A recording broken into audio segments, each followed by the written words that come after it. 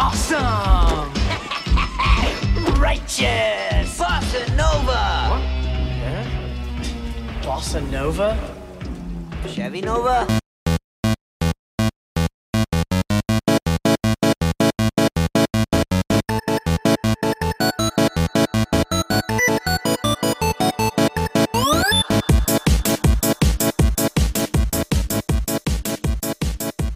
Welcome, everybody, to Back in My Day. My name is David Petrangelo, and this week, the not-so-stereotypical millennials will be going cowabunga, dude, or having pizza with no anchovies, all of the great fun stuff that comes along with the Ninja Turtles. We watched the original Ninja Turtles movie from the early 90s. We're going to work our way through the series, starting with the OG. This week, I am lucky enough to be joined by Michael R. Power. Ian Walter. And we have a special guest this week. Stu from Stu World Order is here. Welcome to Back in My Day. Welcome back to Back in My Day. I was going to say, yes, welcome back. I have been here before. We talked The Fifth Element? The Fifth Element, yes. And the best 1997 movies. Yes, 97. I was so sad I missed that. That was, it was so good to listen to it. And I was like, I think I gave you guys my movie choices. I was like, oh man, I want to be part of this talk. So it's nice to have you back. Nice that we have the four of us now. If anything, the Ninja Turtles just brings people together. We got four turtles. We got four guys on the podcast. Let's just go for it. So we're going to get into this movie. We're going to talk about, break down how we feel about it and our thoughts on it. But first, because there's four of us, I really hope we all have an individually favorite turtle. I'm really secretly hoping that. But let's talk about the Ninja Turtles sort of overall, and if we have a favorite and our experience with it. Stu, you're the guest this time around. Go Ian. What? I was going to say, Stu, why don't you also tell us where we can find your great stuff as well? Yeah, you know what? Let's do that first. It's like I haven't done this before. No worries. So the podcast is the Stu World Order podcast, where we review random comic book based movies with our guests. And oddly enough, I have done The Secret of the Ooze and Turtles in Time, but no one has pulled this movie. So there we go. This is the first time This is the first time I'll be talking about this movie, and the website is swoproductions.com, where we have new articles every weekday, including one of the people who writes for my site has an entire Ninja Turtles article series where he covers every character that's been in every cartoon, everything, and all the toys made about them. So you can check out his series if you're a big Ninja Turtles fan. We have tons of stuff that he's written on all of those characters. Yeah, and it's really cool. deeper than you think. It's deeper than you think, because I've read a few of those things. I was like, oh man, these are deep pulls, and I only know them like tangentially, sort of like I don't I'm a fan of Ninja Turtles. I love Ninja Turtles, but do I know all these characters? No, I don't, and that's fine. That's cool. It's cool that someone does, and they're able to put it out there for everybody. Because the Turtles are one of the reasons why we chose to start rewatching these movies or watching them for the first time, is because the animated one is coming out this summer. That was just announced. Super fun trailer. At least in our opinion, it seemed like it was a really good time. Seems like it's going to be fun time to go to the theater. Great animation and everything. We're like, you know what? We did this with Spider-Man not too long ago. We did it with the Batman movies. Ninja Turtles. Let's do it, man. Let's start from the early 90s. And let's do that. Let's do. What's your experience with the Turtles growing up, and who is your favorite if you have one? So yeah, I was young right whenever the cartoon hit. Right when the cartoon hit, I was in about 3rd, 4th, and 5th grade, so I was prime watching the Ninja Turtles on Saturday morning material. This movie came out in 1990, so I was 9 years old when the movie came out. I 1,000,000,000% remember going to see this movie. I remember being in 5th grade one day, and it was my birthday. It was my birthday in 5th grade, and our teacher just didn't want to teach that day, so she showed this movie. Yeah, an odd, not related to education at all. We just watched this movie, the 1990 Well, you clearly Ninja had Turtles. A favorite teacher growing up then. You know what? What's really funny about that is she hated me. She was the first teacher I ever had in my life, and it was 5th grade. And I was this nerdy good student, and I got to 5th grade, just had this teacher that didn't like me, and I did not understand it. I was like, everyone likes me. What is this? I don't understand. But it was my birthday, and she showed that movie, and I don't think she knew it was my birthday, or else she wouldn't have done it, because like I said, she didn't like me. It would have been the day after.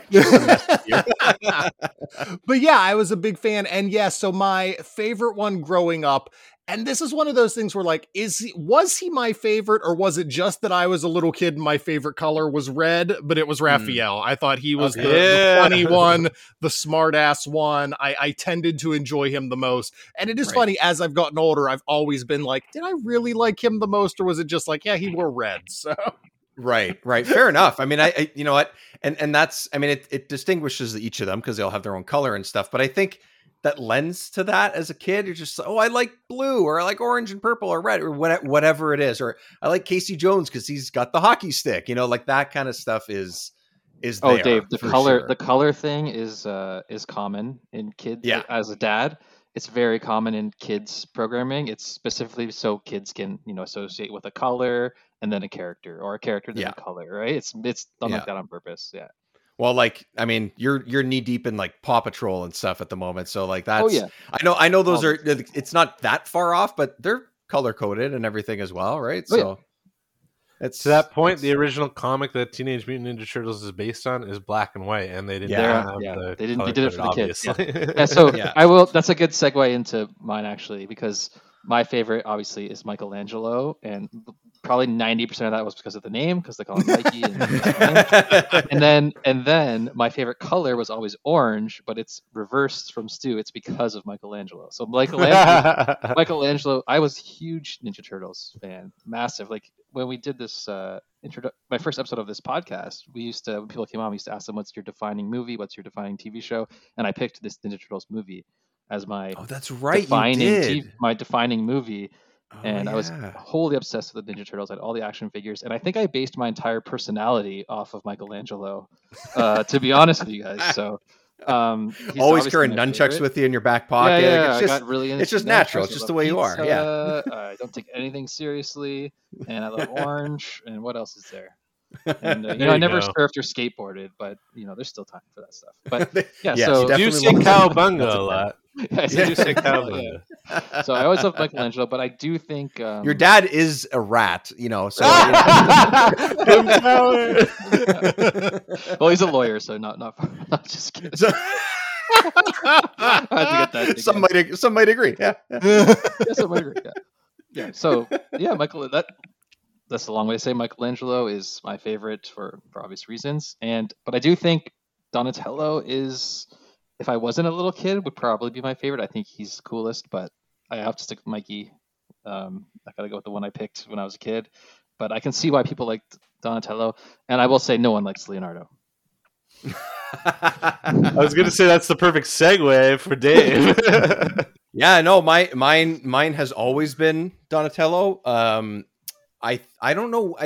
The thing is, it had nothing to do with color for me for whatever reason, which I'm surprised, because as we talk about it, I'm like, well, Stu, when you said it, I was like, yeah, red. I mean, that makes sense. Or blue, especially like those two colors are like, you're a boy, so you get the blue color, like all that kind of shit when you're growing up.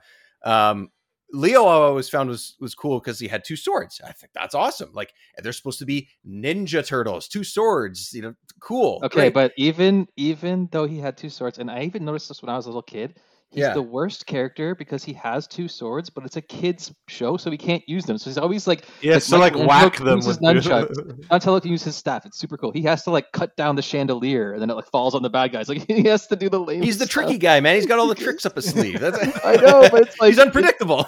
If you went back and knew it was going to be a kid's property, like, you wouldn't give anyone swords, right? You'd give them all blunt weapons. Well, I mean, you could say the same thing about Raph, right? He can't really stab anybody. I know, but you can do more with the size. I think. He's always throwing them and pinning things to walls. Exactly. That's true. Yeah. That's true. What can you do with a sword? Like, a sword is a very violent. It's made for one thing. Killing. He's just gonna slice the pizzas. They just ask for unsliced when it arrives. Maybe that's why he's the leader. He's the pizza cutter every time. He's the pizza guy. Yeah. No, my favorite was Don because he was the nerdy one. That's why I liked him, because I was like, oh, he's the guy that always has the tech stuff with them, or he did hang out with Michelangelo a lot, and he does in this movie. We'll talk about that, but it seems like they were the ones that always had the most fun. And for whatever reason, I just liked the fact that he was a little bit more nerdy. Although I completely understand the whole like allure of Michelangelo being what I think Michelangelo. I think I said this to you, Mike and Ian, that I think he's the one that most people like or gravitate towards because he's always the one like the toy came with the skateboard or with the pizza or what. He was always like the one that was the most of a teenager. I would say that's what they put his personality as. And I think that's why a lot of people gravitated towards him. And Donnie was just like a little bit below that. And I was like, but most people that are really into turtles are like nerds like us. So I think Donatello is the one most people associate with. But I also think Donatello way cooler in this movie than he is now, because I think now he's very one note and he's just the tech guy. But back in the day, he was the smart one, which I think he was the nerdy smart one. So all his rebuttals were like really intelligent, and he's always pointing out like he was basically the smart one. But now all of a sudden he's only the tech guy. That kind of bothers me about the new Donatello. It makes him way less cool than, in my opinion, used to be. He's just always like, yeah, no, it's a good point. That's kind of he's just the tech guy. He's always fixing work on the computers. It's like, but he used to just like his thing was like the smart one, not just tech, but smart. We'll get to the Snyder movies eventually, but just looking at them, we will. Michael Bay. We will. Oh, don't worry, we will. I've made it through half of the first one, and that's it. So I would love to rip those movies apart. But even like you just look at him, and he's just got all this stuff all over his head and whatever. It's like he's like a walking computer, and I'm just like, what? But Dave, Freudian slip. You called them Snyder movies, but they're actually Michael Bay. Yeah, true. Oh, Bay. Same. Shit. Yeah, I was gonna say there's not a huge difference between them. I mean, you're right, but also, are you? Why do I feel like Zack Snyder would also cast Megan Fox as right? That's it. He'd be like, what? They wear colorful masks. No, I hate that. Their masks are all going to be earth brown. No. See the color of that rock? They're all going to be that color. All right, Turtle Power. How dare you cut down the man Leo in his prime? No, I'm just kidding. My favorite is Raphael as well, Stu. So we share that in common. But I think I discovered a lot when I was watching this movie of like, I think certain things about this movie because Raphael was my favorite. You know what I mean? Like it was like this nostalgia kick. But Raphael, yeah, it's like I can't say I identify with his personality. If I was going based on color, it would be green or blue. There's no green, so. Leo's blue, but Raph was just the one. Like, he's like the rebel in the group. He always wanted to get into trouble and stuff. And those sides are pretty cool, man. So he's the package for me for Teenage Mutant Ninja Turtles. Yeah, I would say that. Yeah, I would say that he's pretty well like the standout of the movie. I would say. Oh yeah, he's like the star turtle of the movie. Yeah, he's the only one that really has an arc of any sort. Yeah, that's true. Yeah. That's true. I mean, they all rally around him. He seems kind of like the heart, but like, a little bit misguided at first, then they rally around him and, Yeah. Anyway, I mean, okay. We'll get into the movie itself then, because we can break it down by scene, or we could just kind of go to our favorite points. But Stu, we'll circle back around to you overall without sort of going into like every last little detail and stuff. What'd you think of the movie? And do you remember liking it or disliking it in similar ways that you can maybe think of when you were a kid? Like, is there a comparison there, or what'd you think? I remember when I was a kid, I thought this movie was so edgy because Raphael just kept running around saying damn. I was like a 9 or 10-year-old, and I was like, oh, he's saying a naughty word. This is so, I shouldn't be watching this. Although I watched like friggin' Jason movies whenever I was younger than whenever this came out, so it's not like it meant anything. But it's interesting now because as a kid, I just knew the cartoons and then I went into this movie. And so this movie was, again, a little harsher, a little more violent than I was expecting. But now, having read the original Mirage comics, it's interesting to me how well this movie married the personalities of what you know from the comics with the story that came from the Mirage, where there is some violence to it, there is some angst, yet you also have them running around and saying like radical and eating pizza. So it took what I think is the best of both worlds. And I mentioned I covered The Secret of the Ooze for an episode of my show. I covered Turtles in Time, and they are not good. They are that's not what I'm good expecting. movies. Yeah. So I went back into this and I was like, man, I remember really liking this. I have good memories of it. Am I going to be disappointed? And I wasn't. I think this movie holds up really well. I really enjoyed watching this again. It's easily the best of the first trilogy of movies that they came out with, because when you get to the next two, they really took out the Mirage Comics elements and just went all in on the, like, these are for kids. They aren't allowed to use their weapons anymore. The effects get worse. But for this one, you've got the Henson coming in and doing the costumes that look phenomenal. And like I said, they did a blending of the comics and the animation. And I just think it's really well done. And it kind of hits all audiences. If you were an older fan who liked the comics, there's stuff to appreciate here. If you were a little kid who only knew the cartoon, there was stuff to appreciate here. Nice. Yeah, So you man. appreciate that balance. That's sweet. Mike, what'd you think, man? What were your overall thoughts before we sort of break down certain scenes and stuff? I think it really holds up, and I think Stu nailed it. I think I would give the most credit of the whole movie to the Henson Company and really nailing the puppets and making the turtles feel alive. And I think I said in my review on my letterbox or whatever, is like there's a reason why they still make figures of this versions of the turtles, and they're still making them today.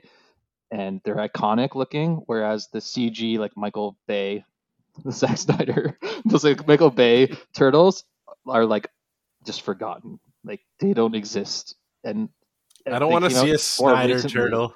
But yeah, no one wants to see them. No one wants to see. No one wanted to see the Bay ones either. So yeah, so like it's amazing that it came out in 1990, and it's like I wish it would make if they made a new Turtles movie, I wish they would have the guts to use puppets again.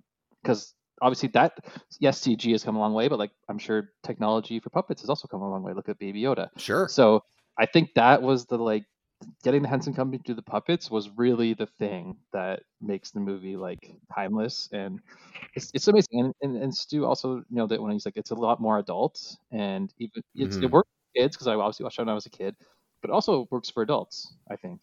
And it's a bit cheesy at times because it is a kids movie overall, but it's still, to me, holds up. And I like that it's smaller scale, not like things today that everyone has to be world ending. There's a small scale to it, but there's still stakes, and everyone. There's no sky laser. Cool. Yeah, there's no sky. There's no in the sky, which is refreshing, I guess. But yeah, so I obviously love this movie, and I'm really glad we watched it again. It's been a while, and it's still one of my defining childhood movies after all these years. Yeah, no, it's nice that going back to it, it sort of reaffirms that it's not like one of those. It's not like when we rewatched Spawn. I was like, no, I liked this movie once. Like I hate myself for liking this movie at one point in my life. So yeah, what have I done? Nice. My life is a lie. Well, we have Dave to thank for that one. So yeah, no problem, guys. Yeah, I'm just here to either make you feel better or disappoint you severely. Because I saw the Spawn movie in theaters when I was like 12 years old, like far too young to see it, and I thought it was the most badass thing I'd ever seen in my entire life. Then we watched it again as a 30-year-old, and it was like, this movie sucks. It's brutal. Turtles.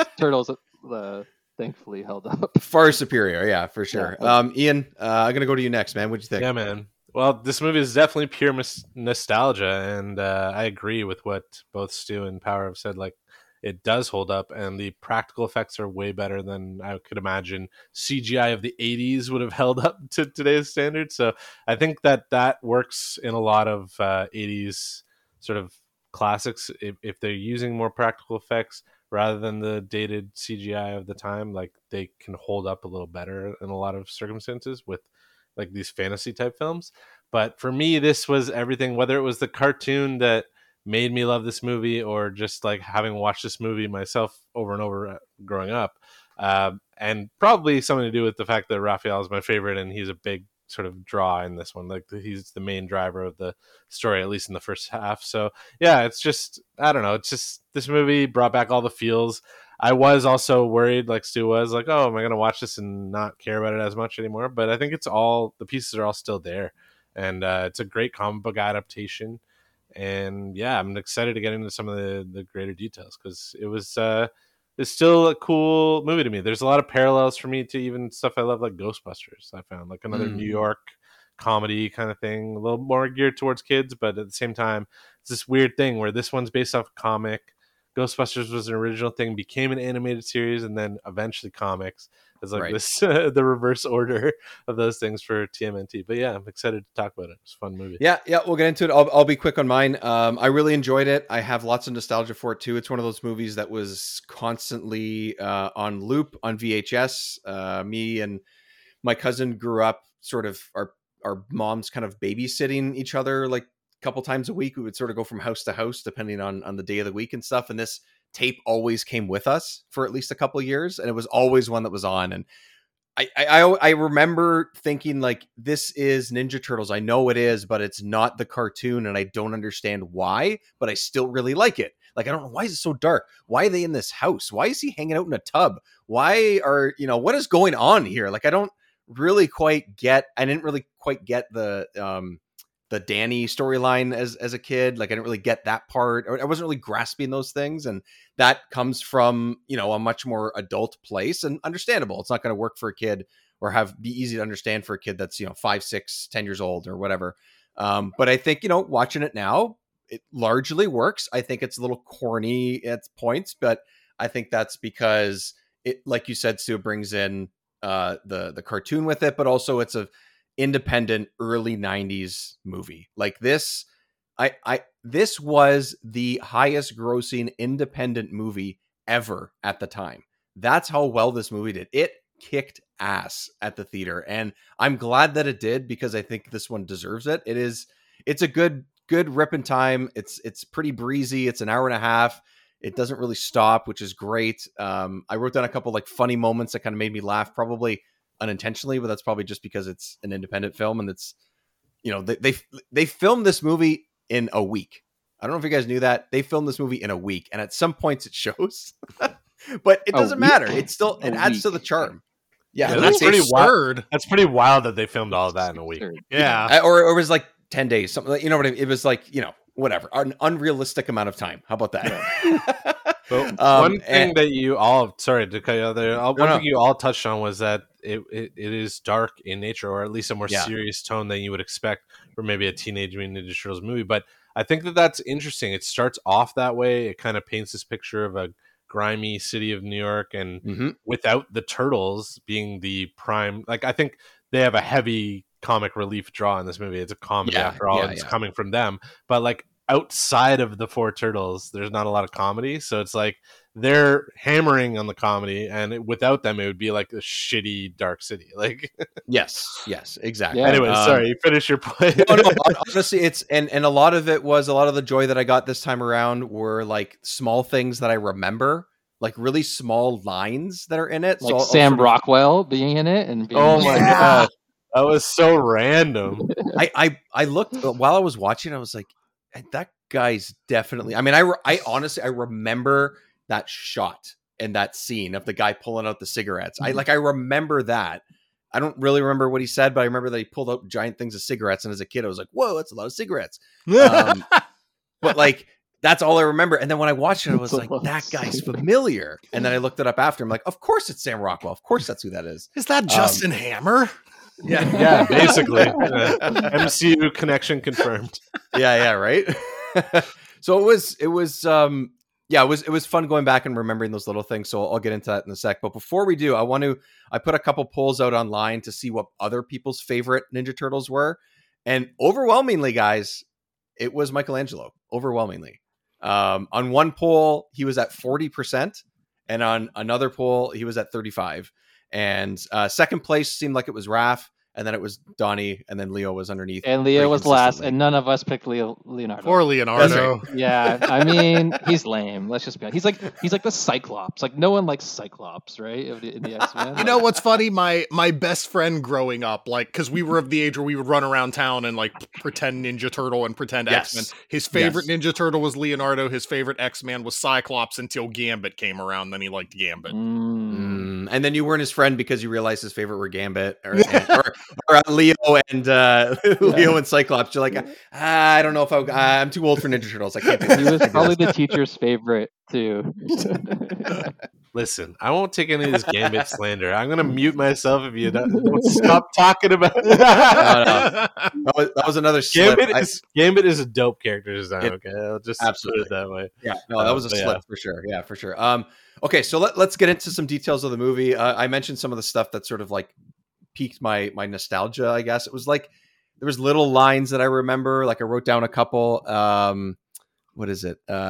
When April first goes down to the sewer, it's like, oh, can we keep her? Can we keep her? Like silly little things like that. I remember that delivery.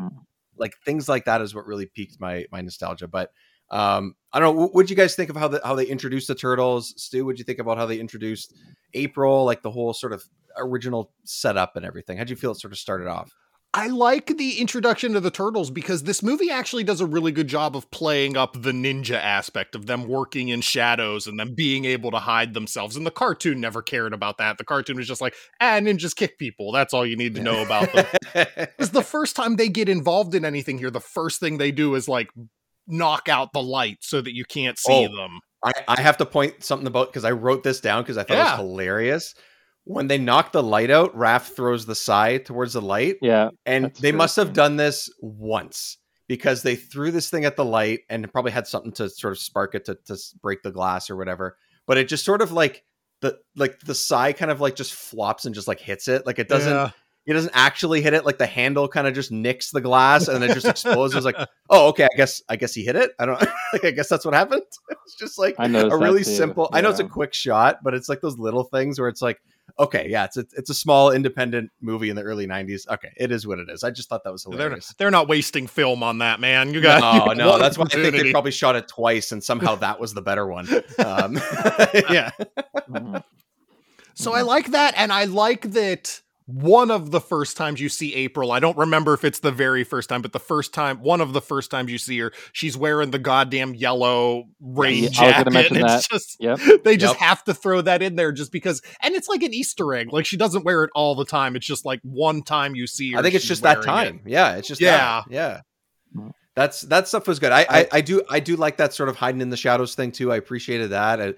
I don't remember all those little small details, but my connection with Turtles is still the video games that are based essentially on the cartoon. So like, that's what I grew up with. And that's what I love. Not that I didn't love this movie, but like, that's what I keep going to. And I'm like, oh yeah, they're keeping them dark. They're quiet, whatever.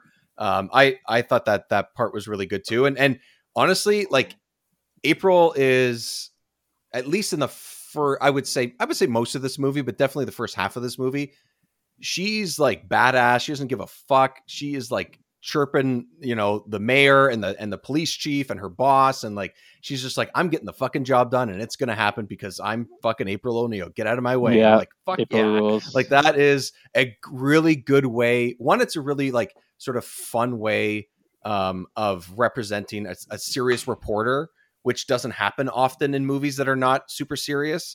And they also find a way to like, you're rooting for her, even if you don't really know if she's going to be a main character or if you should care about her or not. You're kind of rooting for her just based on her attitude and her approach to how she's trying to figure out what's going on here. And I love that part of it. And most of the movie, she has that same attitude and it's great. It's awesome.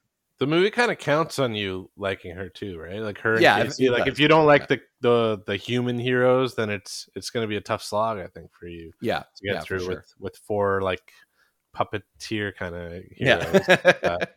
But no, I like the intro as well. I think it's funny. April gets scared by the rat, and then of course that doubles down when she gets scared by Splinter. But that's a testament to they've thought of every little detail. I think the writers of the comic were also writers on the film, right? So they were involved in consults. They weren't like the writers, but often that's not like the original material. Usually they're not.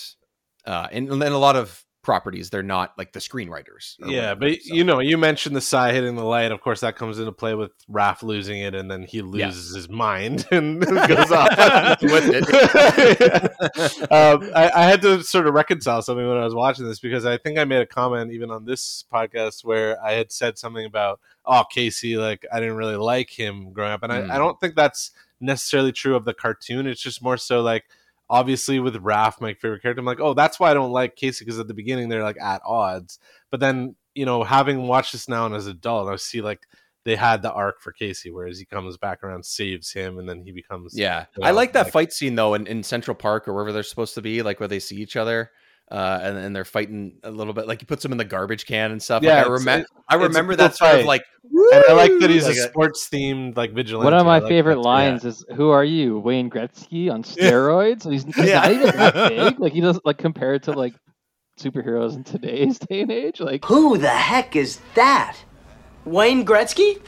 On steroids? he's probably similar size to Wayne Gretzky in his prime, to be honest. Yeah. But, True. line. Yeah. Like, Now that we're talking about that fight though with Raphael, like, okay, do you notice that when he's got his little one-liners every time he hits him, he's awarding himself the penalties in this sports thing? He's like tripping, slashing, like he's giving himself the minutes. Like, that's the best part. it's so funny too, because like written by Americans Casey, who don't understand hockey. That's but then he gets the golf club after, which I think is hilarious. That's a little bit of a call, I think, to hockey players always playing golf. I don't know if that was a thing in 1990, but I don't know if that's part of it. Maybe it's just sports. So it's someone, hits someone with a piece of equipment. So maybe that's what it is. But it's funny because Casey shows up. He's supposed to be like this, human vigilante. He's got the mask. He's got the bat and the hockey stick and stuff. But the music that follows him is just so much more goofy than what the dark scene is. I'm just like, wait, That's all over this movie. That's one of my notes is like the score to this movie is so goofy and it feels like it's undermining a lot of the scenes. Like I wish you could turn the music for this movie off. I wonder if that was intentional. Like I wonder if, because that scene, this fight scene between them, for example, one of many that is pretty dark, the music doesn't fit it. And it's fine. The music's fine, but I wonder if they like maybe made some decisions to change it so that it felt a little more lighthearted. Yes, he's joking about the penalties and sports jokes and stuff as they're going back and forth and everything, which is fun in itself. But I don't know. There's this giant turtle and a guy beating each other up with weapons. It's like, is it? They seem to be serious. Why doesn't the music fit the scene? I don't know. It is what it is, but I wonder if they change it afterwards. That's my assumption. Anyways. It's a good start. I think it's a fun start. And then I guess kind of, we kind of get a little bit of taste of Shredder. We get a little bit of, the Foot Clan and what they're doing. I guess it was serious business, stealing a bunch of big, boob tubes and, small jewelry crime and all the electronics and stuff. I guess, guys, VHS players were just the shit. So they used to cost what would New York do? Yeah, what would New York do without all those VHS players? Like, what could they possibly do? When I said the movie has like some cheese to it, like some 80s kids movies cheese, those are the scenes, right? Because it's like a guy like lifts open his truck and it's filled with like DVD players and he drops one off and he comes back and they're all gone, right? Yeah. And it's like, but it's all in one shot. The old lady on the balcony. Yeah, the old lady on the she balcony. like looks to the side for 2 seconds and somebody grabs her TV. But then, but then a few minutes later, they cut to showing the Foot Clan guys, and they're just like on the street handing it to each other in like an assembly line to like some random band. So the Foot Clan members, they operate in the shadows, and the other thugs, they get to do their bidding, just like kind of run around like idiots. That's the way I got it. Guys time does not matter in this movie. Like it just, it's hilarious. It's like it's a cartoon. A kid would watch it and buy it, but as an adult, you're watching it and you're like, it's hilarious. It's hilarious how cheesy it is, but it comes with the territory. I have to know what you guys thought of Danny, because honestly, I remember really not liking the kid, even though like, yes, he has like this kind of redemption arc, but like, I still, even to this day watching it, I'm like, Danny is the worst, but like, he's necessary for the plot, but he's the worst. Yeah. I think as a kid, I remember like him maybe being like, I probably assumed he was like the whiner, or he was the one that brought the movie down because he was more serious or whatever. But that's, again, like I said before, I think it's probably because I didn't really understand what he was doing or what was going on with him and stuff. I think it makes sense. It gives some more depth to the movie. I don't know if like his character, I mean, it's to me, you kind of see it coming, but that's okay too. They don't really have that much time to, he's just another character that they need to have you care about and everything, but it's a way to make you sympathize with the bad guys, I guess. Like he's sort of that because you don't sympathize with Shredder because because screw that guy. He's got spiky shoulders, so why would I like him? But he's the way that you can care about him, and April is sort of knows him and stuff. So I think it's okay. He's kind of he's kind of the worst. But like, let me say one thing. Yeah. Let me say one thing. You mentioned how like the score can get a little janky at times. It was just funny when there was that scene in the police station when he's getting taken away in cuffs, but it's like kind of a secret, and he's going back behind. It's like da da da da, and it goes in on his face. And it's just like, oh, Danny's in trouble. It kind of like zooms in on him like a little. It's almost like really, really, really cheesy sort of like camera work. Yeah, and the music. Well, I can't remember. I wrote this line down. I think it's when April first wakes up in the sewer. I think because they bring her down when she's. That was a rough night. Yeah. But she gets up and she goes, "Why don't I ever dream of Harrison Ford?" If you will please just sit down and calm yourself, I will tell you where we came from. Talks. It is really quite simple, Miss O'Neill. And he knows my name. Perfect. 15 years ago. Why don't I ever dream of Harrison Ford? That is brilliant. That is an amazing line. I would say is an evergreen line. Like it applies as much today as it did back in 1990. Yes, 100%. It's so topical in 1992. It's so spot on. Oh, it's great. And you're right, but it doesn't date it either because it's evergreen. Exactly. I thought that was my favorite line of the whole movie. Was that honestly? I expected it to be delivered by my favorite line to be delivered by someone else, but it was that one. Just the fact that it was just so spot on. It was excellent. I wonder, David, if you caught another Harrison Ford reference towards the end of the movie. Ooh, okay. We'll get towards the end. Maybe. I also like when they're down in their lair and Donatello, like he sets up this idea of like trying to come up with a catchphrase, and he goes "Bossa Nova." Bossa Nova. But obviously, like that's just like a throwaway line, unless it pays off down the line at the end when they come up with their actual catchphrase. Yes, so really yeah. Which I don't know.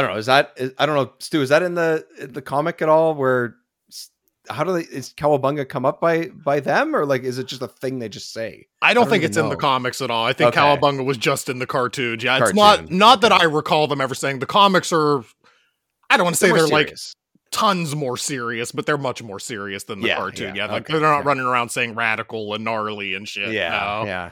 Nah, that's all right. It is what it is. That's like you said. That's the link between the two or whatever, right? Yeah. Anything sort of towards this middle that sort of stands out to that you wanted to bring up? I wanted to say, you watched the cartoon as a kid, and the foot soldiers were just bumbling idiots that were there for the Ninja Turtles to beat the crap out of at all times. I like that they're actually menacing. Like, they actually just beat the holy hell out of Raph and essentially put him in a mini coma for a while. Like, they were never that competent in the cartoon. Because you're watching this, and even if it's like Raphael against like 20 of them, like it is in here, in the cartoon, he's just going to beat them all up, and that's going to be the end of it. But in this movie, like, no, they handle him pretty easily, and then they put up a good enough fight that the Turtles and Casey Jones just have to run away, and that's their only way out. Yeah, that fight scene was pretty good. I like that one. I like how it started upstairs. I love that. And then I love that. It's a hilarious sequence. I think it's my favorite fight scene. Yeah, it's probably the best like sort of coordinated one. The music is great. Like that scene just brings me back to my childhood. Like I love that scene, and Raph is all moody on the. Raph is like the emotional turtle. You know, he's all moody on the roof, and he's like punching the air on the roof. Like he's just like so angry that he's punching the air. He's on a roof in New York, and one other human being sees him. But he didn't notice it was him before when he had his hat on and his trench coat. Clearly, that was a human. But I like how it's a fight scene, but there's still the humor. There's still like Mikey using the symbols and yes. It's a perfect balance for the Turtles. There's a lot of like prop humor in the fights. Yeah, right? And that happens in the cartoons as well. Too. Yeah, that's a fun, and I think it's. Again, I keep going back to like some of the small little like lines. I think it's before Raph goes up onto the roof and him and Leo are arguing. I'm pretty sure. Well, they always have to argue. The two of them always have to argue. Yeah. So then it's the whole like Donnie and Mikey thing where they're sort of like the more fun ones, I guess, for the movie. And one of the reasons why I guess parents fight and they're so then they're just like they go to each like fight. kitchen, and then they go and like watch the fight in the kitchen. I love that little back and forth that they have, and I think they do that with like when one of the pizzas arrive or something. It's that kind of stuff and then the fighting starts, and then they do like the prop humor and everything. I like so when Michelangelo starts his little face off, and he's like, fellow chucker, eh, or whatever, and he starts doing his nunchucks or whatever. That sequence is like seared in my mind from childhood. yeah, it's a solid one. I like that. Yeah, and like you said, Sue, it's crazy how I know in this they don't have like all the different foot soldiers. They don't have the yellow and the orange and the blues, like all the like these guys don't throw ninja stars, and those guys don't have the blockers on their arms, like all those types of things that like the video games have and everything. But there's so many of the Foot Clan, and there's so many of these guys around them, and they don't hold back. Like they're not afraid. The movie's not afraid to show you that these guys are ready to beat the shit out of these characters that you love. And that's like such an interesting balance that they have to do, because they're trying to appeal to kids and trying to make those comics come alive at the same time. I feel like that's a tough task. And at least in some of these scenes, maybe it's the prop humor, maybe it's like the symbols, like you mentioned, Mike, like maybe it's stuff like that sort of brings it down to the sort of like not childhood nature, but sort of. And I found that they pulled it off. Mike, it sounds like you did too. Yeah, I love it. I love that part. The antique store, and then I really like the scene that follows with them at the farm, even as a kid, but as an adult, I was always in awe of that sequence as a kid, because it was very serious in tone. Like I'm seeing like Raph in the tub, and like I think you mentioned up top too, and it's just like, whoa, this is like, it's kind of jarring as a kid. But the whole farm sequence, I could see how it's necessary for the movie.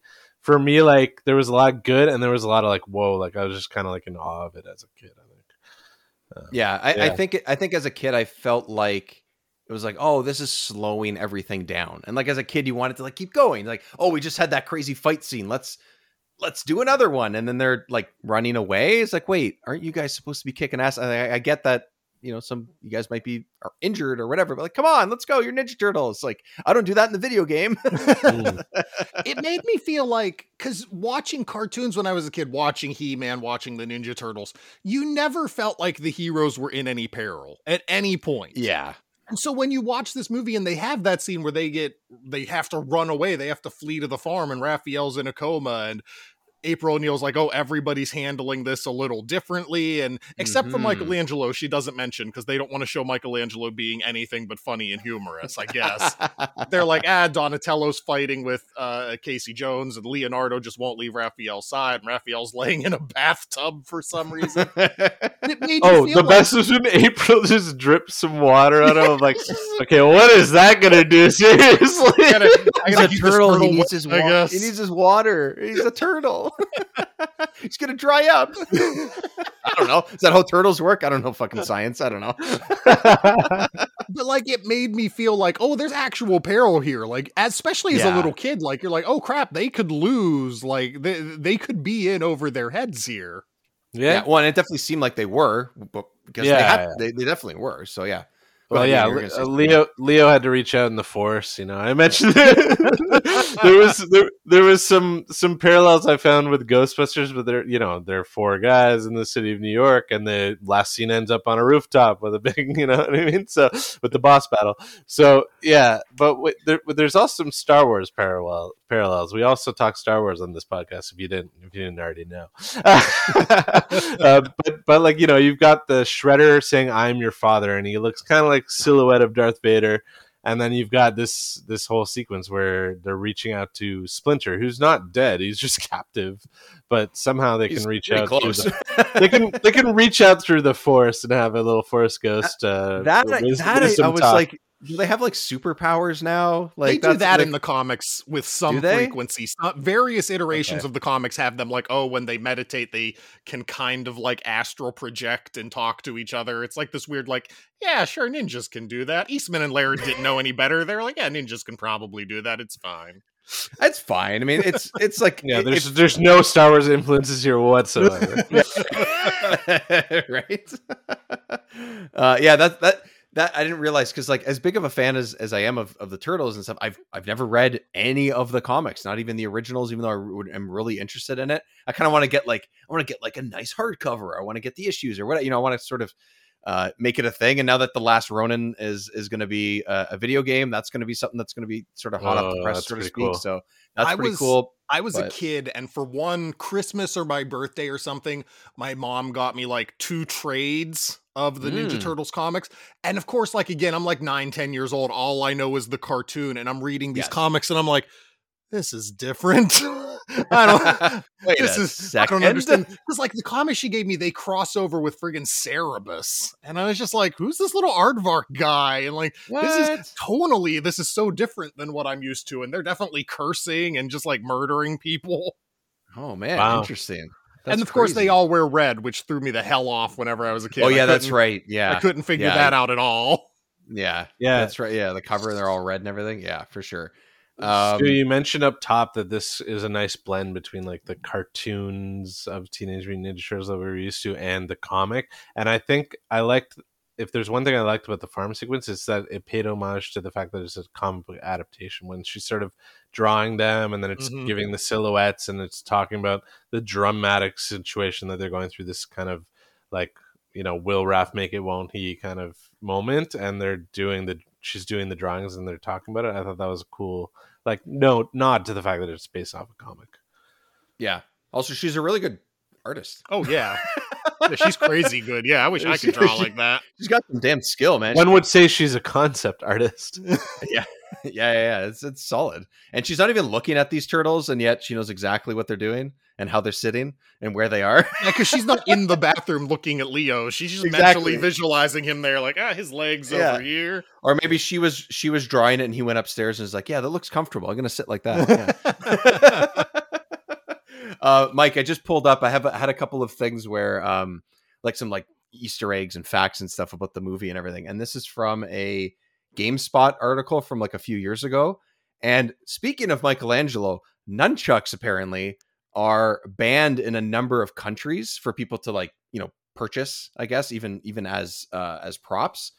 So what they chose to do is get rid of, like, I think, Stu, you mentioned in the other movies, they don't really use their weapons. He's a prime example where he uses, apparently, according to this, in Secret of the Ooze, so the second one, he uses sausage links instead. Yeah. And then in the TV series, in the cartoon, which I didn't really realize, they change it over to a grappling hook, and that ends up being his weapon. He's the only one in the cartoon that lost his weapon. In the later seasons, they gave him like a grappling rope or something instead of his nunchucks. I must not have remembered keeping up with it like enough. I mean, I don't think I would just like maybe assume like he picked it up, or it's just one of the things he used in that one episode. I don't think that stuff really tracks when you're younger and everything. Yeah. So that's. Yeah. So that's kind of. They were tired of little kids making their own nunchucks, because we totally did. Me and my buddy I talked about, we totally got like 2 pieces of wood and just like roped them together, and we're like, nunchucks, and then smack each other in the face. Yeah, maybe that's one of the reasons why I like Donnie. I could just pick up a stick out of the backyard, just hit someone with it, and be like, "Yeah, I'm a Ninja Turtle." So you're saying that they made the choice to change his weapon because of the fact that people were trying nunchucks? Because nunchucks started to be banned in a number of countries where. Well, it's a good thing a lot of kids didn't try and make their own grappling hooks then. Yeah, right. Maybe they just assumed it would be more difficult. I don't know. Maybe that's what it is. Another one that I found too is kind of funny. I don't know if they refer to it here in this article as product placement. I don't know if it's that or if it's just like a hidden Easter egg kind of thing. But one of the things that the Foot Clan is apparently stealing in one of the shots, I think it looks like it's in their sort of lair or warehouse or whatever, is a box of Archie comics. Oh, nice. I did see that in the background. Did you? Yeah, that's hilarious. Yeah, it's just in the background. Yeah, that's pretty funny. The Archie comics iteration of the Turtles, which I doubt if you haven't read the Mirage, I doubt you've read the Archie version. But none. I've read. They were much more inspired by the cartoons. They were kid friendly and goofy or anything, but those were some wild ass books. If you ever get a chance to read the Archie comics Turtles, they had a giant intergalactic cow head that they would hop in its mouth and it would teleport them to different dimensions. It was called Cuddly the Cowlick. Wow. What? I'm glad that wasn't in the first movie. Oh my, or any This of movie them. would have been so much better if it had Well, Cuddly. Turtles the in Cowlick. Time, it might have been improved if they had a cow. Oh yeah, definitely. Sure, yeah, man. We got to get to those. So towards the end of the movie, it feels like things kind of wrap up pretty quickly. I think things kind of come together. It Really has your fast. classic origin story 3-act structure, right? I think so. Yeah, it's pretty obvious, or not obvious, but it's sort of expected the way that it plays out and stuff. I like how the connection between Splinter and Shredder is sort of revealed and all of that. I again, Stu, correct me if I'm wrong. Revealed to Danny though. yeah, which is he gets the interesting, cool flashback moment. I'm like, you're wasting it on this guy though. Those flashbacks all the flashbacks are so funny because it's almost like a dream sequence. Yeah, where it's just a kind of black background. Yeah. It's so funny. It's fine. I mean, it works. It's like a minute or something. They filmed it in 10 days. I'll give them a pass. Yeah, it's whatever. It is what it is. But I liked it. I like how they sort of do the reveal of it. It makes sort of things a little interesting. I think it's a little weird that a rat just learns karate in a cage. I mean, it's a stretch, but we're also watching. I was just They a normal drank rat. the ooze. Yeah, But it was before the ooze. Yeah, he was just a rat in his cage, like mimicking what his master did. Yeah, like I got to watch what my dog's doing when I'm on the computer. Otherwise, she's going to start playing video games, and I won't have the TV to myself. Like is that how this works? Is that how animals work? Like they just mimic us. Like I learned how to podcast from watching my person. Yeah, I go to no one's going to listen to my podcast anymore. The dog's just going to take over. I don't know. I guess that's how it works. But I like how at the end they bring that all together. It's sort of like, it's been like 2 weeks since I watched now. Shredder realizes it after, like in that moment, right? Like he doesn't know who Splinter is. Am I wrong? No, he doesn't. Well, yeah, no, it's when he takes his mask off and Splinter shows up at the top, which I might add is ruthless of Splinter. Like he is not just like, you'd think he's like this Jedi monk like character, but no, he wants to kill Shredder, and it shows. Yeah. Oh yeah. 100%. Tells him death comes for us all, but something much worse comes for you, because when you die, it comes without honor, and he just fucking tries to eliminate him off that roof. Man, that's a hell of a speech. Yeah. Holy shit, they went for it. Yeah. But that's when Shredder realizes, oh shit, you're my nemesis, and like, yeah. But it's funny too, because like he has him this whole time, he's just letting him be chained up. Oh, he's not going to talk.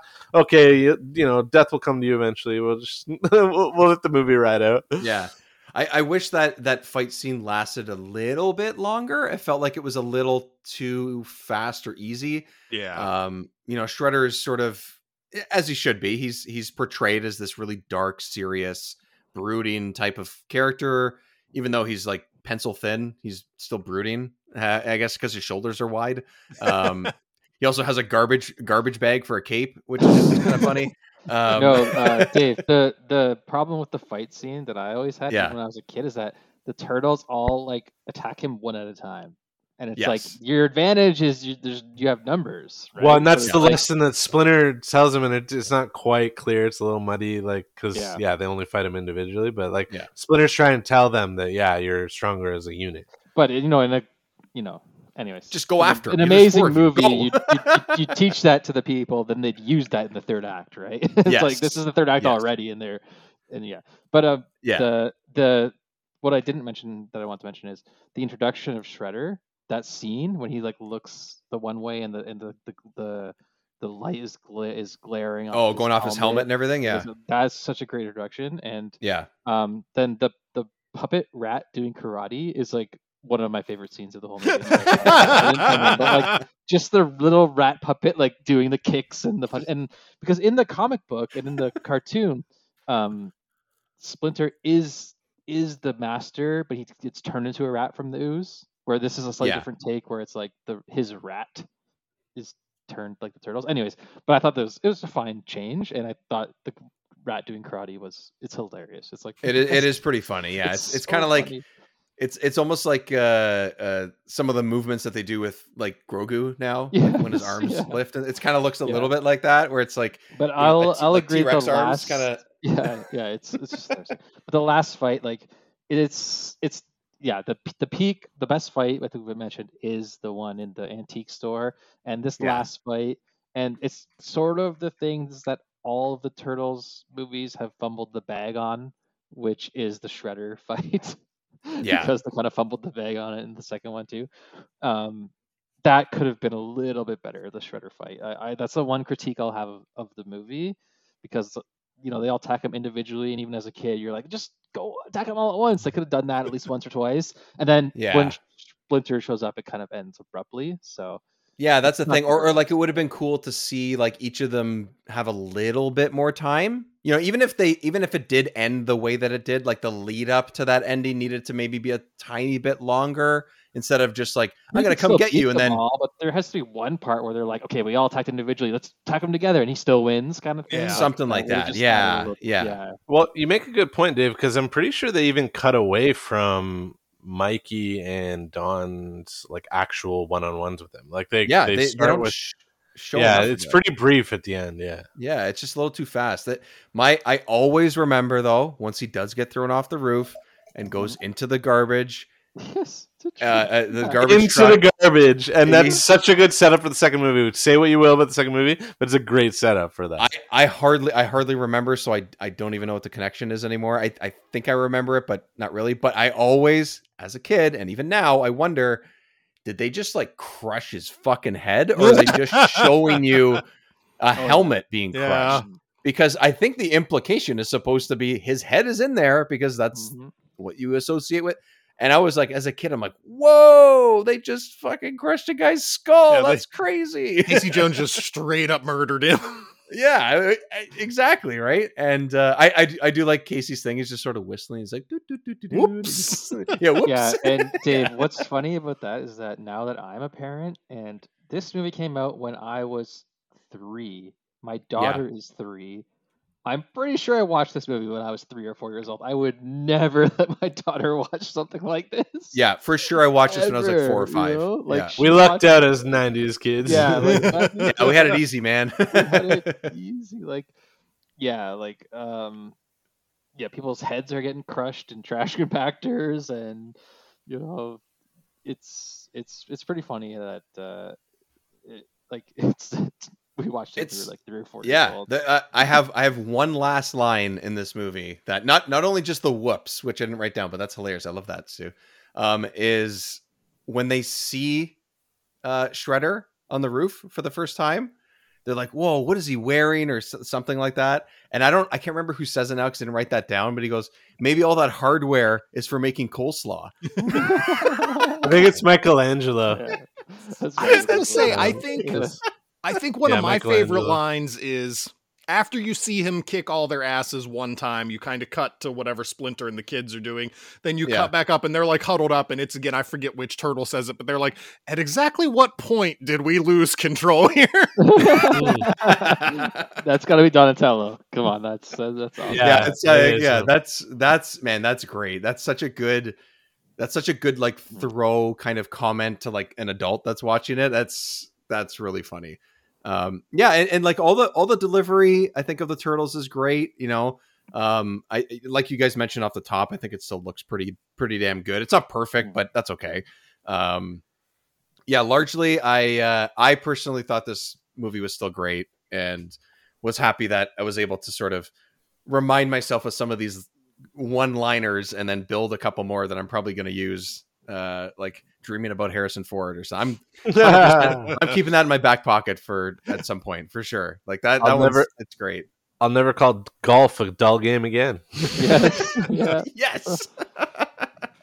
It's just one-liners, man. It's 90s. It's late 80s, early 90s. It's perfect, right? Like it has that because it's 1990, it has that like it's literally right in the middle of that style of writing and movie making and this it's like right there. It's right there before movies kind of took not a turn for the worst or anything like that, but took a turn for how they were delivered and how they were written and everything. So yeah, I'm excited to move on to the next two, honestly. So we're gonna try and get through the Turtles, all the Turtles movies, yes, including the Michael Bay ones, apparently, allegedly. We're gonna try and get through those, but definitely the next two as well for the old school ones. So Yeah, Stu, dude, thanks for coming on, man. Thanks Oh for yeah, for thank you so joining us much on for this, having me. I got a kick out of watching this, and like I said, nobody has pulled it for my show yet, so I haven't had a chance to revisit this in years. And I was happy to see that this movie aged better than I thought it was going to have. Yeah, I think that's largely how it feels. Mike, any final thoughts?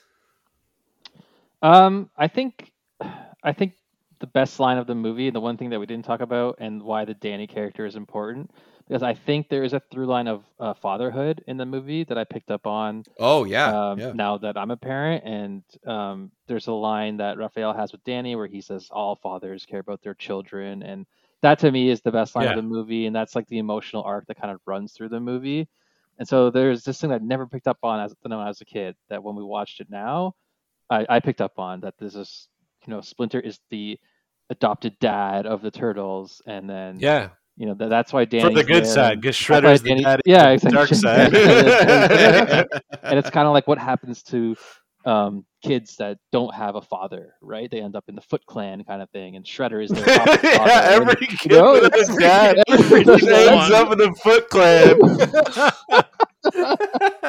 You have an absent father, you're gonna be the Foot Clan. Oh, but like you literally get the foot.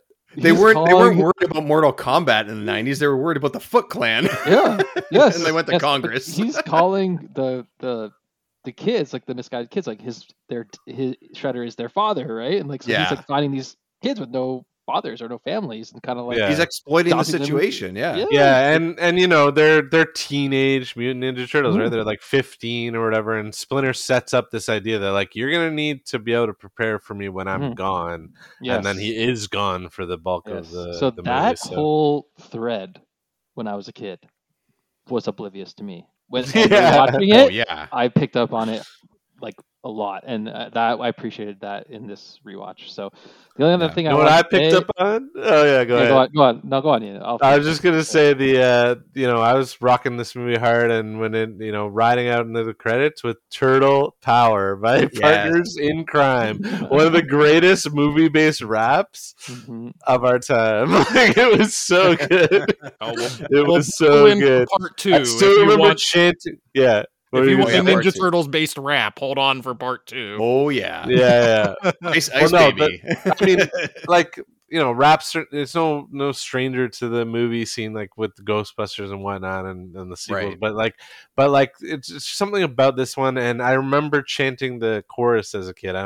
Probably didn't know the actual lyrics, but the chorus with the whole TURTLE power, spelling it out, they always like to spell it out. But I really thought that this movie ended on a high note, and it did kind of establish the live action Teenage Mutant Ninja Turtles that we know today. So yeah.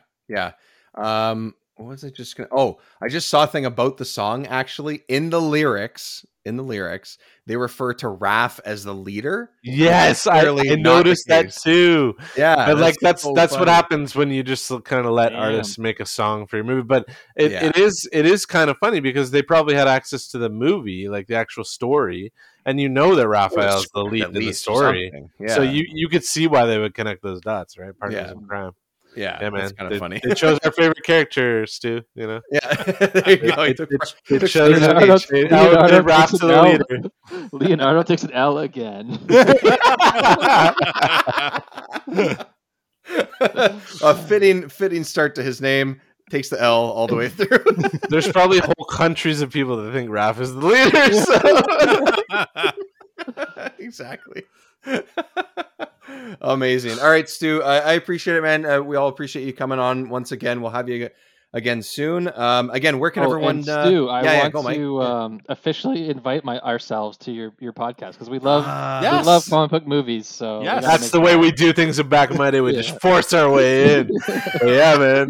Just keep DMing me. We'll work that out for you guys. I'll see how deep the list is right now. I want to say it's around like 1 to 9. Yeah, because you're like 100 episodes ahead. I am as of tonight. I am recorded through September 12th. Wow. Yeah. Amazing, man. That's Man, impressive.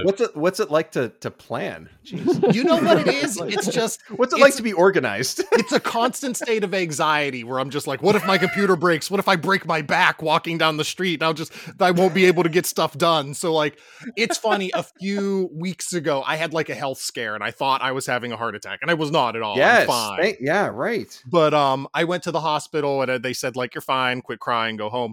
But I told my buddy, I was like, I have all these episodes scheduled through like September. So if I do die, you're going to keep hearing me for a while.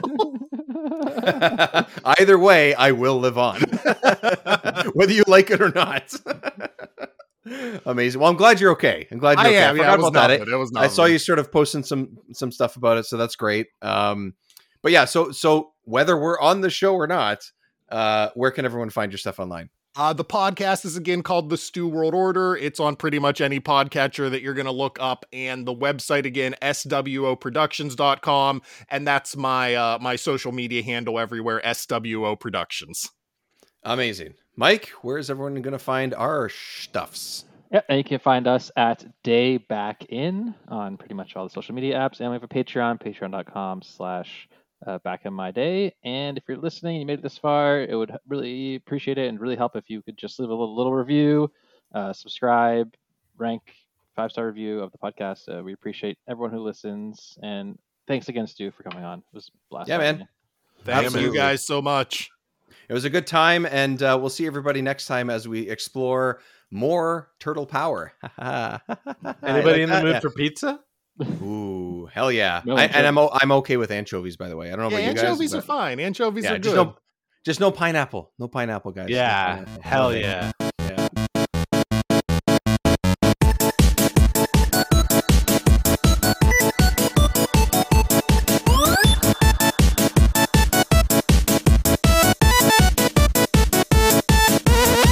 Does anybody have any idea about who or what this is? I don't know, but I'll bet I never asked to look for a can opener.